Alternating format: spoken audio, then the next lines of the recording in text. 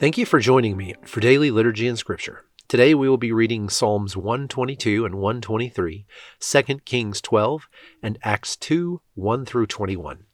Before we begin, let's say together the Apostles' Creed. I believe in God, the Father Almighty, creator of heaven and earth.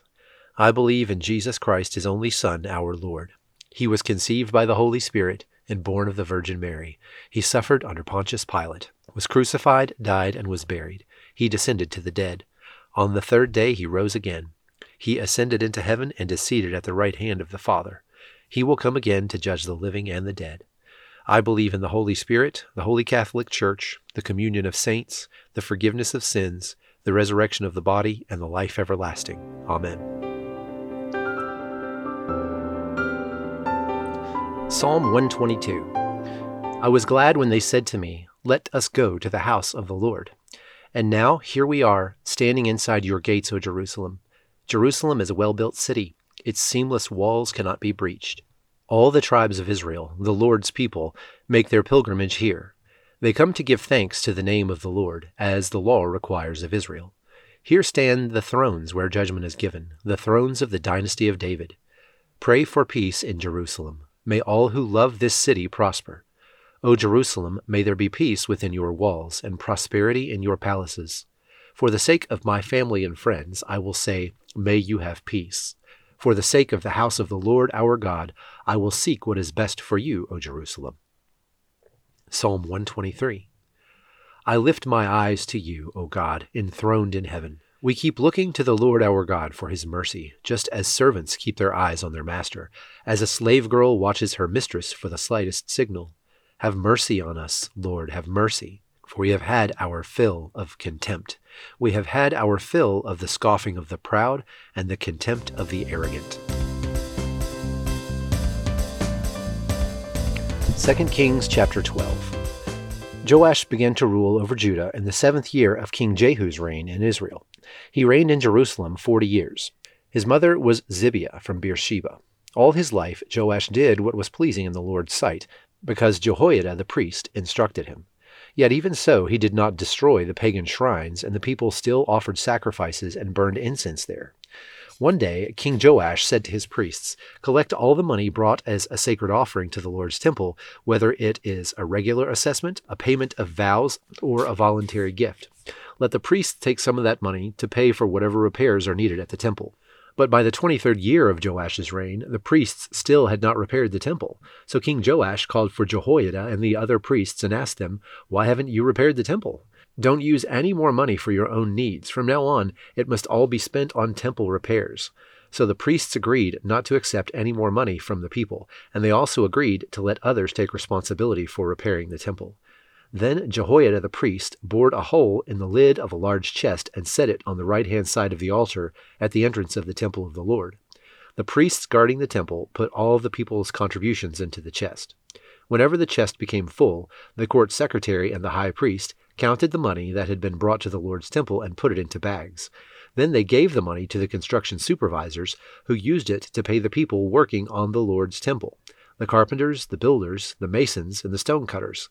They also used the money to buy the timber and the finished stone needed for repairing the Lord's temple, and they paid for any other expenses related to the temple's restoration. The money brought to the temple was not used for making silver bowls, lamp snuffers, basins, trumpets, or other articles of gold or silver for the temple of the Lord. It was paid to the workmen, who used it for the temple repairs. No accounting of this money was required from the construction supervisors because they were honest and trustworthy men. However, the money that was contributed for guilt offerings and sin offerings was not brought into the Lord's temple. It was given to the priests for their own use. About this time, King Hazael of Aram went to war against Gath and captured it. Then he turned to attack Jerusalem. King Joash collected all the sacred objects that Jehoshaphat, Jehoram, and Ahaziah, the previous kings of Judah, had dedicated, along with what he himself had dedicated. He sent them all to Hazael, along with all the gold in the treasuries of the Lord's temple and the royal palace. So Hazael called off his attack on Jerusalem. The rest of the events in Joash's reign and everything he did are recorded in the book of the history of the kings of Judah. Joash's officers plotted against him and assassinated him at Beth-Millo on the road to Silla. The assassins were Josachar, son of Shimeath, and Jehoshabad, son of Shomer, both trusted advisors. Joash was buried with his ancestors in the city of David. Then his son Amaziah became the next king. Acts chapter 2, verses 1 through 21. On the day of Pentecost, all the believers were meeting together in one place. Suddenly, there was a sound from heaven like the roaring of a mighty windstorm, and it filled the house where they were sitting.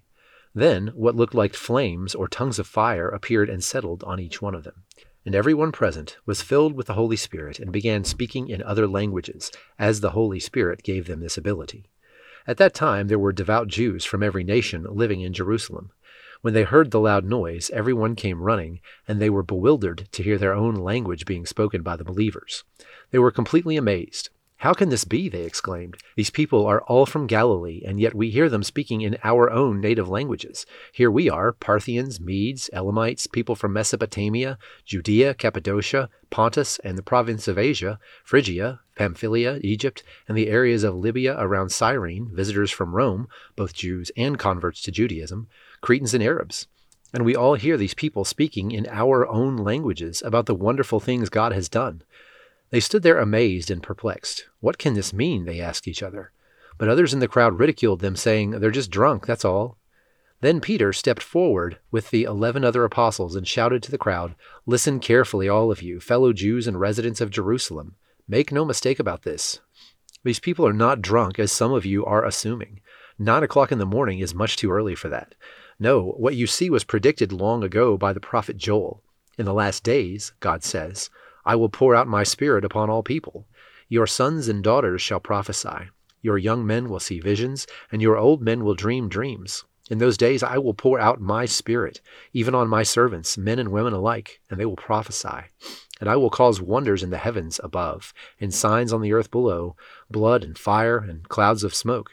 The sun will become dark, and the moon will turn blood red, before the great and glorious day of the Lord arrives. But everyone who calls on the name of the Lord will be saved."